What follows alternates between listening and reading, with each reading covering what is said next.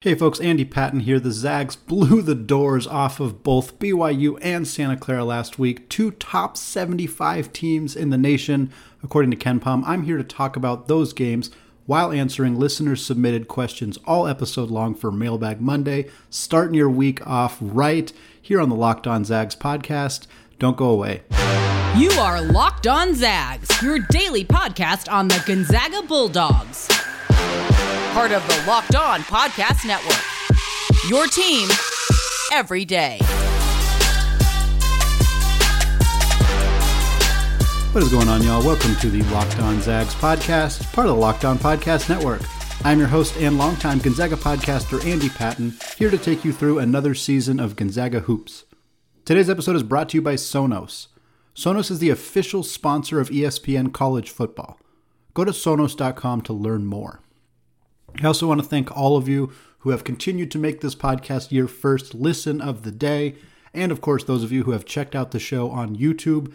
We are now heading towards 300 subscribers on the YouTube channel, which I sincerely appreciate all of you who have taken the time to listen to a show or watch a show on YouTube. If you have listened to the show or are listening to the show currently and have not hit that subscribe button, please just go to youtube.com, search Locked On Zags, hit that button. I really appreciate it. Today is Mailbag Monday. For a reminder, for those of you who are new to the show or have not participated in Mailbag Monday in the past, it is very simple to do so if you are interested. Just tweet at me at ScoreZagsScore or at LockedOnZags whenever you are thinking of a question. I'll write it up in my handy-dandy note sheet, put it on the Mailbag Monday note, and it'll be ready to go when the podcast comes out. You can also email me at andypatton013@gmail.com to get your question or questions answered that way. We got a ton of questions from you all this week. I'm not surprised. Gonzaga had two awesome games. There's some question about who should be at the top of the polls for the AP poll this week. Tons of different topics to talk about for Gonzaga fans. So I want to let you know that some of your questions did not get answered this week. They will be answered later this week. I have segments planned on Tuesday and Wednesday that will answer some of the questions you all asked. So if you listen to the show, you don't hear a question, don't fret. I promise you I'm going to answer it. I continue to make that promise that every question gets answered. So all of those questions, I have a plan for them if they are not in this show.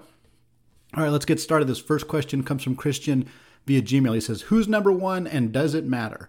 I watched a good portion of the Auburn-Ole Miss game and it was entertaining. Jabari Smith is the real deal. A Gonzaga-Auburn matchup at some point would be awesome, entertaining, and provide some amazing individual matchups.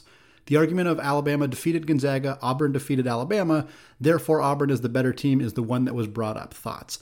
Yeah, so the transitive property arguments are just bad. They should not be used. It's sad that broadcasters are using them, quite frankly. I'm glad that this broadcast seemed entertaining, but I think that it's just a really flawed argument. I mean, Northwestern's not better than Baylor, right? Like nobody believes that, but Texas Tech lost to Northwestern and beat Baylor. If you want to use the argument that Texas Tech was probably a little fatigued for playing 4 games in 10 days, which is reasonable, then do you believe St. Mary's is better than UCLA or USC? Because St. Mary's beat Oregon earlier in the year, but Oregon just beat USC and UCLA on back-to-back games last week, which was a great performance by the Ducks. Here's the deal. All of this requires nuance. It requires the ability to look critically and not just look at result A versus result B and come to a conclusion. Most college basketball fans, I believe, can do that. Oregon got better as the season went on. They had a ton of transfers, a lot of new players. They started to gel at the right time. They're a good enough team to beat UCLA, USC, but they were not that kind of team early in the year when St. Mary's beat them. That does not mean that St. Mary's is better than UCLA. In this case, Gonzaga had a bad week.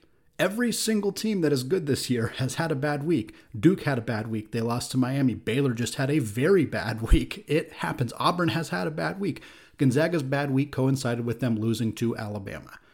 Auburn's really good week and Alabama's bad week coincided with Auburn beating Bama. It also coincided, unfortunately, with a lot of college football fans who now don't have college football to watch, so they are now watching college basketball, and those fans were not really around when Gonzaga went through their struggle period early in the year against Alabama, so all they know is, well, we just saw Auburn beat Bama, and we know Gonzaga lost to Bama, and that's it. That's the extent of the information that exists, and that's fine. I don't want to criticize people for preferring football over basketball, but understand that there's nuance to this conversation that isn't being discussed when the only relevant factor you have is this team beat this team and this team lost to that team. Having said all of that, there's a very legitimate argument for Auburn at number one. And this using this Alabama game as a precedent is irrelevant. You can throw that out completely and still have a reasonable argument for the Tigers. They're very good. They have more quad 1 plus quad 2 wins than Gonzaga does. Same number of losses in quad 1, quad 2, if I'm not mistaken. I believe so. So I don't think it's... If Auburn's number one, and by the time you're listening to this, the polls probably come out. If Auburn is number one, I'm not going to be that distressed about it. I think it's reasonable. I don't think that it's clear cut and dry that Gonzaga should be number one. I don't think it's clear cut and dry that Auburn should be number one. I think last week's results in general, Auburn beat Alabama and Ole Miss. Gonzaga blew the doors off BYU and Santa Clara. Gonzaga was more impressive last week than Auburn. The two teams that Gonzaga played, BYU and Santa Clara, are ranked very, very similar to the two teams that Auburn played in Alabama and Ole Miss. A lot of people will not understand that. They will believe like, well, Gonzaga did their stuff against the WCC, Auburn did their stuff against the SEC, therefore Auburn wins. And that's not a relevant argument either. Santa Clara is a better basketball team than Ole Miss. BYU is a comparable team to Alabama. I'm not sure which one is better. They are close. I think that is a close matchup, but Santa Clara to me is better than Ole Miss. I know a lot of people will not hear that, will not understand that.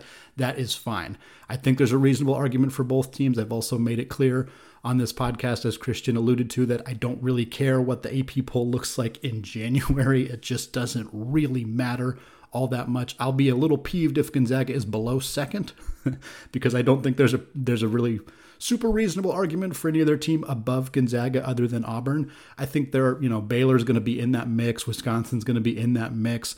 There are a couple other teams that are still going to be in that mix. I think Gonzaga should be one or two, but I'm not going to lose sleep over which of those two spots they're in come Monday. All right, this next question comes from John via Gmail. He says, as we score 110 points, we are also giving up 80 plus points per game. Any concern with that? And is that merely a function of the fast pace in which we have played? And by definition, if we score more, we also give up more points. The margin of victory is certainly impressive, and maybe that is what's most important. Yeah, I'm not concerned about giving up 80 points to these teams at all. I cannot stress how little that is a concern to me. Gonzaga's points per possession is elite. They are scoring at an extraordinarily high level of efficiency. When you score a ton of points and when you score a lot of your points in transition or very quickly in a half-court offense, the other team has the ball in their hands a lot more often. If these teams were putting up highly efficient points per possession numbers, then I would be a little bit concerned because that means that Gonzaga's defense is not actually functioning very well. That has not been the case. The only team that had a good points per possession last week was BYU. And BYU is a really good offensive team. And they had like one of the most efficient halves they've had all season against Gonzaga in the first half. And they were still down by 12. So they borderline top 25 team in the country, putting together one of their most efficient halves of basketball offensively. And they were still losing. There's just no reason to be concerned about this. Gonzaga's defense has been very good all year long. Their offense has taken a huge step in the last few games, which has allowed the other team to have the basketball in their hands more often. That's the only reason these scoring numbers are up. Next one comes from Christian. He says, this stretch of 3 games has been incredible with the Zags eclipsing the 100-point mark and setting assist records and, yes, shooting the 3 really well. However, are there any areas to work on? He goes on, he says, the Zags had 13 turnovers versus Pepperdine, 11 versus BYU, and 16 versus Santa Clara. That was the only criticism Coach Brian Michelson had when he was interviewed after the Santa Clara game. Do you think this is an issue, or is this more of a pace of play thing? Yeah, again, it's a little bit more of a pace of play thing in a lot of ways. Again, it goes without saying that the more possessions you have, the more likely you are to commit a turnover. That's just fairly basic facts. Gonzaga will probably have less turnovers against a team like St. Mary's, even though they will probably score way less points against St. Mary's because of the defensive strategy that they use, and also because they hold onto the basketball for 29.5 seconds every possession. So Gonzaga is just not going to have as many opportunities to turn the basketball over. I think it's also important to look past the data and to look at the actual results. And I didn't do that specifically for this example here, but if you're looking at a 3-point percentage or you're looking at a turnover rate or something like that, we have to remember that Gonzaga plays their walk-ons for significant chunks of the second half in a lot of instances. Like Gonzaga was shooting over 70% for the entire game against, I think it was against BYU or Pepperdine, one of those two games, and it fell just below 70% at the last minute because Gonzaga missed a few shots at the very end of the game. Doesn't mean they weren't a 70% shooting team throughout the game. They pretty much were. It just fell at the very end. Likewise, if you say, well, they had 15 turnovers, but 12 of those turnovers happened in the first 38 minutes of the game, and 3 of them happened in the last couple of minutes when Joe Few and Will Graves and Matthew Lang were on the floor. Well, I'm not saying those don't count. They are turnovers, but it's not really an accurate way to look at how the team performed in that game. Beyond that, the players who matter the most with regards to turnovers are Andrew Nembhard, Rasir Bolton, Nolan Hickman. Those 3 guys have been really, really good at taking care of the basketball lately. Extremely good. That is what matters. Obviously, we've talked about this on the podcast before. Some of Gonzaga's bigs, really all 3 of the big ones who play a lot, Chet Holmgren, Anton Watson, Drew Timme, have had some issues with turnovers this season. I do think that is a concern coming into March. If Gonzaga cannot efficiently make that high-low entry pass because they're continually turning the basketball over, if Drew Timme multiple times per game turns into a double team and loses the basketball, these are things that are not really a concern for me right now because they don't happen all that often. And of course, Drew Timme gets the ball basically every possession, so of course it's going to happen every once in a while. But there are things that that it wouldn't hurt for Gonzaga to tighten up between now and March. I guess let's put it that way. Not really concerned about it. It's more of a pace of play thing than anything else, but it's something to monitor. All right, and the last question of segment 1, this comes from 8206 at 8206 on Twitter. He says, not that it's terribly important in the grand scheme of things, but any sense of why we don't see even more of the walk-ons during blowouts, particularly Abe Eagle and Colby Brooks? It's sort of strange how we see some and never some others. It's not strange at all. It is an NCAA rule. That is the simple explanation. As I understand it, Gonzaga can only play a certain number of players for the season. And these guys, they're not they're not dressing. They're not eligible to play this year. That is the way that I understand it. I know for a fact that they do not travel a certain number of players. So even in this last game against Santa Clara, not only did Eagle and Brooks not travel with the team, Joe Few did not travel either.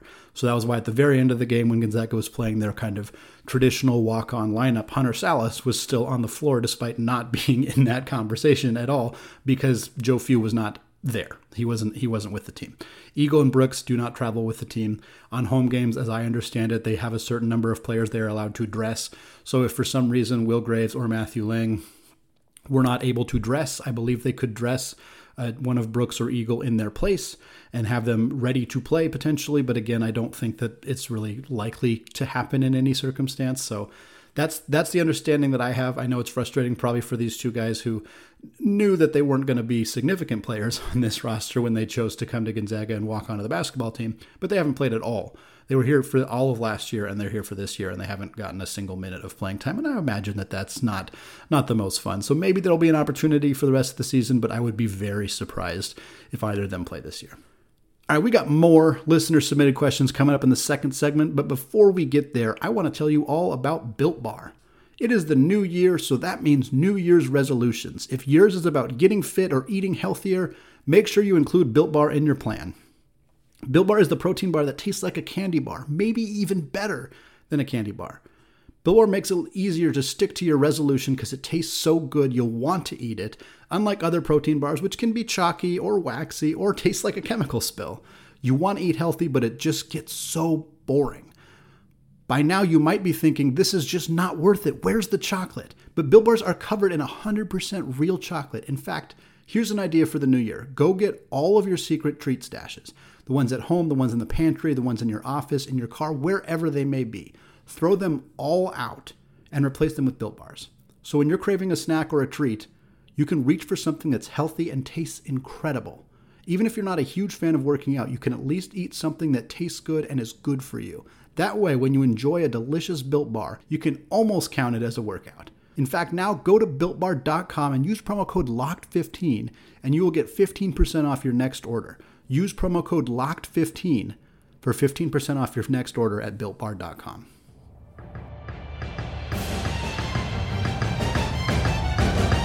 All right, segment 2. Still Andy Patton, still Locked On Zags, and we're still answering listener-submitted questions all episode long for Mailbag Monday. This next one comes from the Old Heffalump at HeffalumPold on Twitter. He says, how does Gonzaga compare to generational offensive year in the WCC 1989 LMU? Yes, those who are too young or who have not heard the story of the 89-90 LMU Lions, they were one of the fastest-paced, highest scoring teams in NCAA history. Bo Kimball, Hank Gathers, extraordinary team. I'll tell you this right now, Gonzaga, better defensively. That LMU team, I cannot break it up between conference and non-conference. So for the full season, that LMU team averaged 122.4 points per game, which is just obscene. Perhaps just as obscene, they gave up 108.1 points per game. For Gonzaga, through their 3 games in conference play, they're scoring 114.4 points per game and giving up 83. So they're about 8 points per game less than LMU, while giving up 25 points less per game. A couple other stats, LMU shot 51.9% from the field, 40.4% on threes, 70.2% from the free throw line. They had 23.8 assists per game and 18.4 turnovers per game. Gonzaga, again, this is just through their first 3 games, 60% from the field, 45.8% from 3, 72.6% from the free throw line, 26.7 assists and 13 turnovers. So shooting better from field, shooting better from 3, shooting better from the free throw line, more assists, less turnovers per game. But again, LMU did this for an entire season. Gonzaga, I hate to break it to you all, they are not going to shoot this well for the rest of the WCC slate. They're going to be pretty dang good, but I don't think they're going to shoot 46% from 3 for the entire rest of the WCC season, which actually leads well into my next question from Jake Hatch at Jacob C. Hatch on Twitter, who says, how long can the Zags continue to score 100 plus per game? Can they do it the rest of the way in WCC play? Want to shout out Jake, by the way. He is the host of the Locked On Cougars podcast, a podcast all about BYU. It's a great listen if you have not checked it out already. Jake is an awesome listen and a great Twitter follow as well.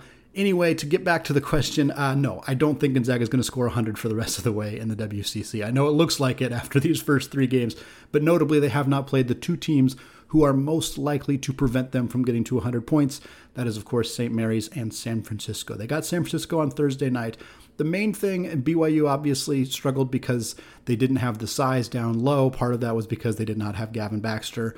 And I know that he's not a great defensive player, but he's at least another big body that could have helped slow down Drew Timme a little bit. But St. Mary's and USF do. They do have the size to potentially really challenge Gonzaga. I don't think the size that they have, the players that they have, Dan Fotu, Matthias Tass, those guys at St. Mary's are like really good defensive players, or good enough to like really stop Drew Timme the way that like a Mark Williams at Duke might have been. But they're good enough and they're big enough to at least, more effective double teams, make him a little bit more uncomfortable. And if Drew Timme's not quite as efficient, as in like doesn't miss a shot, which he basically didn't against both Santa Clara and BYU this week, if he's a little less efficient, it forces Gonzaga to have to do a few things differently. I think the 46% from 3 is going to come down. That maybe they're not going to come all the way down to 32, 33 like they were earlier in the year. Maybe they'll settle in 36, 37, which is still very good. But if you're talking about a 10% reduction in your 3-point rate and your best player, Drew Timme, is a little bit more bottled up, doesn't mean they're going to lose. It doesn't mean that they're not still going to score 85 plus points, but there's definitely going to be a few games. Maybe, I'm not sure that they get to 100 against St. Mary's either of the times they play them. And frankly, I'm not sure they do against San Francisco either. They might. I think there's a decent chance that they do there, partly because San Francisco plays a better pace than St. Mary's. St. Mary's on offense is going to make it really hard for Gonzaga just because they play so slow and they're methodical that even if they only score 40 points, they're probably going to hold Gonzaga to under 70 or under 80 at least. Which, again, if Gonzaga wins by 25 against St. Mary's, I don't think anybody's going to be too upset, but I don't think it's going to come with 100 points on the board. Next question comes from John via Gmail. He says, how concerned should we be with Caden Perry's ongoing back spasms issue? His inconsistency in being able to see playing time is concerning, not so much this year, but next year, when he will be needed more with Holmgren leaving and potentially Timmy leaving. The front court next year without Perry could be concerning. Can the coaches count on him to play game in and game out? What changes the trajectory of his ability to see consistent playing time? Yeah, I appreciate the question, but I got to be honest, I don't really know how to answer it. I don't know. I don't have access to his medical information. I'm not going to get access to his medical information. So I don't know where he's going to be next year. For this year, I don't think it matters. I think the urgency, not that that they don't want him to be playing, but I just don't think there's any urgency to get him back on the floor. Like I said, they didn't need him yesterday. They didn't need him against BYU. They're not going to need him a lot this season, barring something else changing. So there's a possibility that he is at the point where he's close to being able to play, but Gonzaga is just being extra cautious. I don't know. It's also possible that he's really hurting and that he's really struggling to get back, and that it could bleed into next year. That's very possible. I don't have that information. What I do know is that the staff knows. They're very in tune to how this could be impacting him next season. And even if they don't know right now, they're going to know by the time the offseason rolls around, like, hey, is this kid going to be able to play 25 minutes per night for us next year? And if they don't think that he will, they will be very aggressive in finding out ways to add to this roster for next season. Obviously, Timmy's return would change that significantly. But if Timmy leaves, we know Holmgren's gone. And if Caden Perry's health is going to be in question at any point next year, and the staff is aware of that, they're going to go out, they're going to find a transfer, they're going to make something happen where they can add to this roster, so it's not just Anton Watson and Ben Gregg and Braden Huff and nothing really else behind that. They need to make sure that they have something in place in case Caden Perry does have to miss some time next year. But my instinct from this is that they're just being extra cautious with him right now and kind of letting him get fully healthy. I was surprised that he played to begin the season. I thought that was, considering how significant his back injury was, to cost him like a huge chunk of his high school senior year, for him to come in and play right away for Gonzaga. A bit surprised me. Again, I don't know what the medical diagnosis was, obviously, at that time, but they felt he was ready to play. Now I think they might be taking a step back and saying, hey, this is not something, we don't want to push it with him at this point. We don't need to, so we're not going to. But again, I want to be clear, not only am I not a doctor, I don't have access to any of this information, so I don't know exactly what the status is for him. But I don't think him missing a few games here in the middle of this season is necessarily any indication about what his status is going to be for next year. All right, next question also from John. He says, how do you see Hunter Sallis fitting into this Gonzaga offense? I ask this question because it does not appear to me that he has hit his stride in finding his role in the offense and knowing how and when to pour his enormous talented athletic gifts into the offensive machine. If you were the coach, what would you be doing to help him develop more smoothly into the offense? And if you disagree with my premise or my observation, please let me know why. Yeah, I do disagree with the premise. I don't see any indication that Sallis has not assimilated well into this offense. I'm not really sure where that idea comes from at all. He's not playing a lot of minutes, but I don't think that that's any indication that he has not found his rhythm offensively. He's shooting 58% from the field. He's shooting just a hair under 70% on 2-point shots. He's shooting 81% from the free throw line. Those are all extraordinary numbers. He's not a great 3-point shooter. That has not borne itself out in a problem for Gonzaga because he's just not taking a lot of threes. So he's not causing them problems. He's not disrupting the offense by taking ill-contested 3-point shots. He's not missing easy shots that he should be making. He's converting them at a higher rate than almost everybody on the team, particularly among the guards. Again, 70% on 2-pointers. That is incredible. He's converting at the free throw line.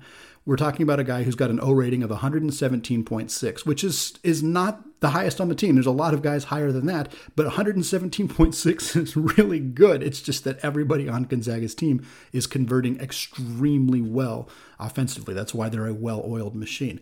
Per 40 numbers, which are not always the most reliable because, he's not playing 40 minutes per game, but his per 40 numbers are 14.7 points and 7.2 rebounds per game.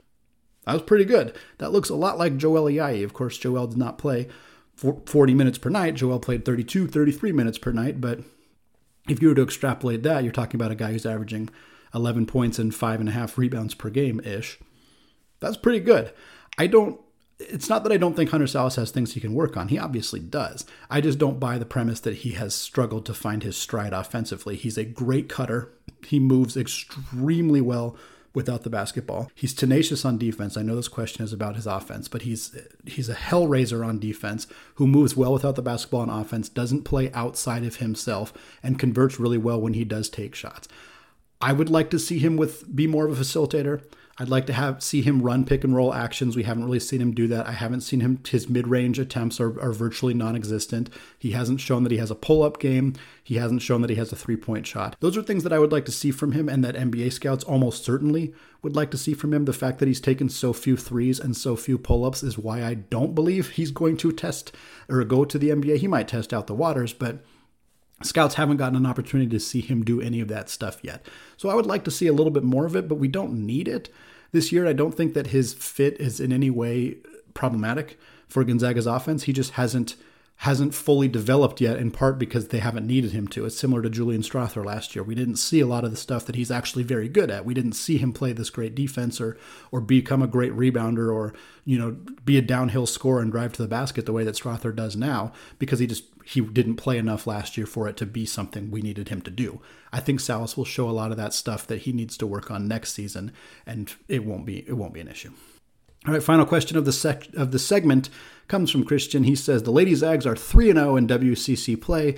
Is getting at least a split with BYU necessary for the Zags to make the NCAA tournament? Yeah, so right now, according to ESPN's bracketology report, Gonzaga is on the first 4 out line at ESPN, so they are right in the conversation for an at-large bid. This is, of course, assuming that BYU secures the automatic qualifier from the WCC. But if Gonzaga does beat BYU and doesn't lose any other game, that's the thing. They have to be pretty much perfect throughout the rest of the WCC, and they get at least one win over BYU. I think it could happen. I think that would do it. But that requires them to be basically perfect. The much, much easier way to do this is to beat BYU in March. You can lose both of them in the regular season. That's totally fine. But beat them in March, beat them in Las Vegas, secure your automatic qualifier. Yeah, if they lost a couple other games in the WCC, their seed would be kind of bad, which isn't great. But I'd rather that than be sweating through whether they're going to get an automatic bid, because I don't know that their resume is going to be strong enough unless they secure multiple wins against BYU or do not lose to anybody else in conference play. All right, 2 segments down. Coming up, we're going to answer even more listener-submitted questions. But before we get there, I want to tell you all about BetOnline. BetOnline would like to wish you all a happy new betting year as we continue to march to the playoffs and beyond. Even in 2022, BetOnline remains the #1 spot for all of the best sports wagering action. In fact, with the new year comes a new updated desktop and mobile website. Sign up today and receive your 50% welcome bonus on your first deposit. Just use our promo code LOCKEDON to get started. From football, basketball, hockey, boxing, and UFC, right to your favorite Vegas casino games. Don't wait to take advantage of all the amazing offers available for 2022. BetOnline is the fastest and easiest way to bet on all of your favorite sports.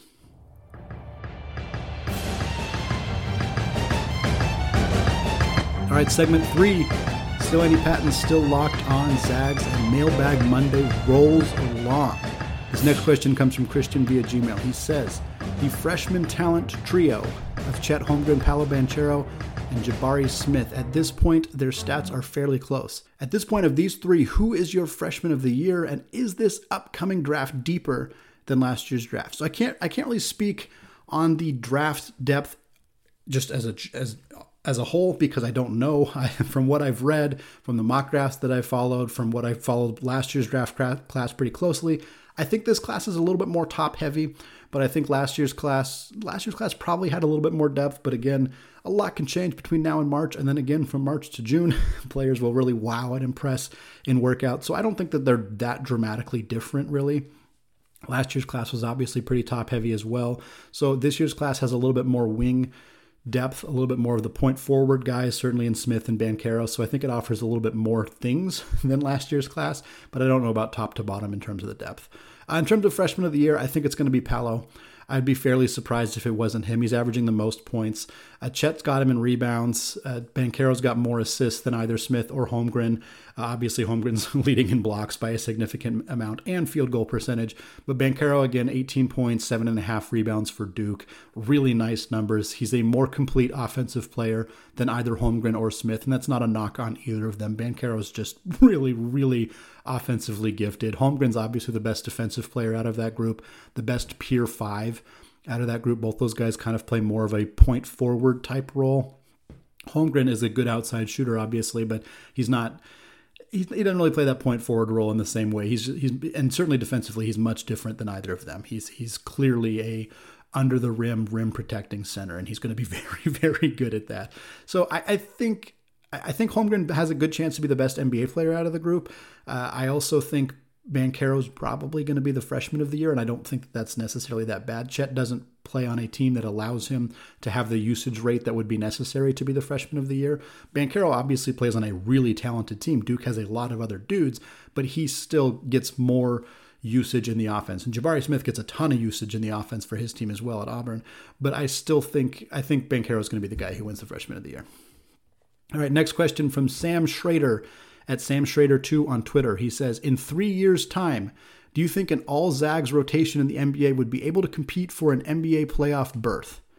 This includes players who are on the current Gonzaga roster that would be in the league by then. I'm curious who you would pick to have in a 9 to 10 man rotation and who you think would fill out the rest of the roster.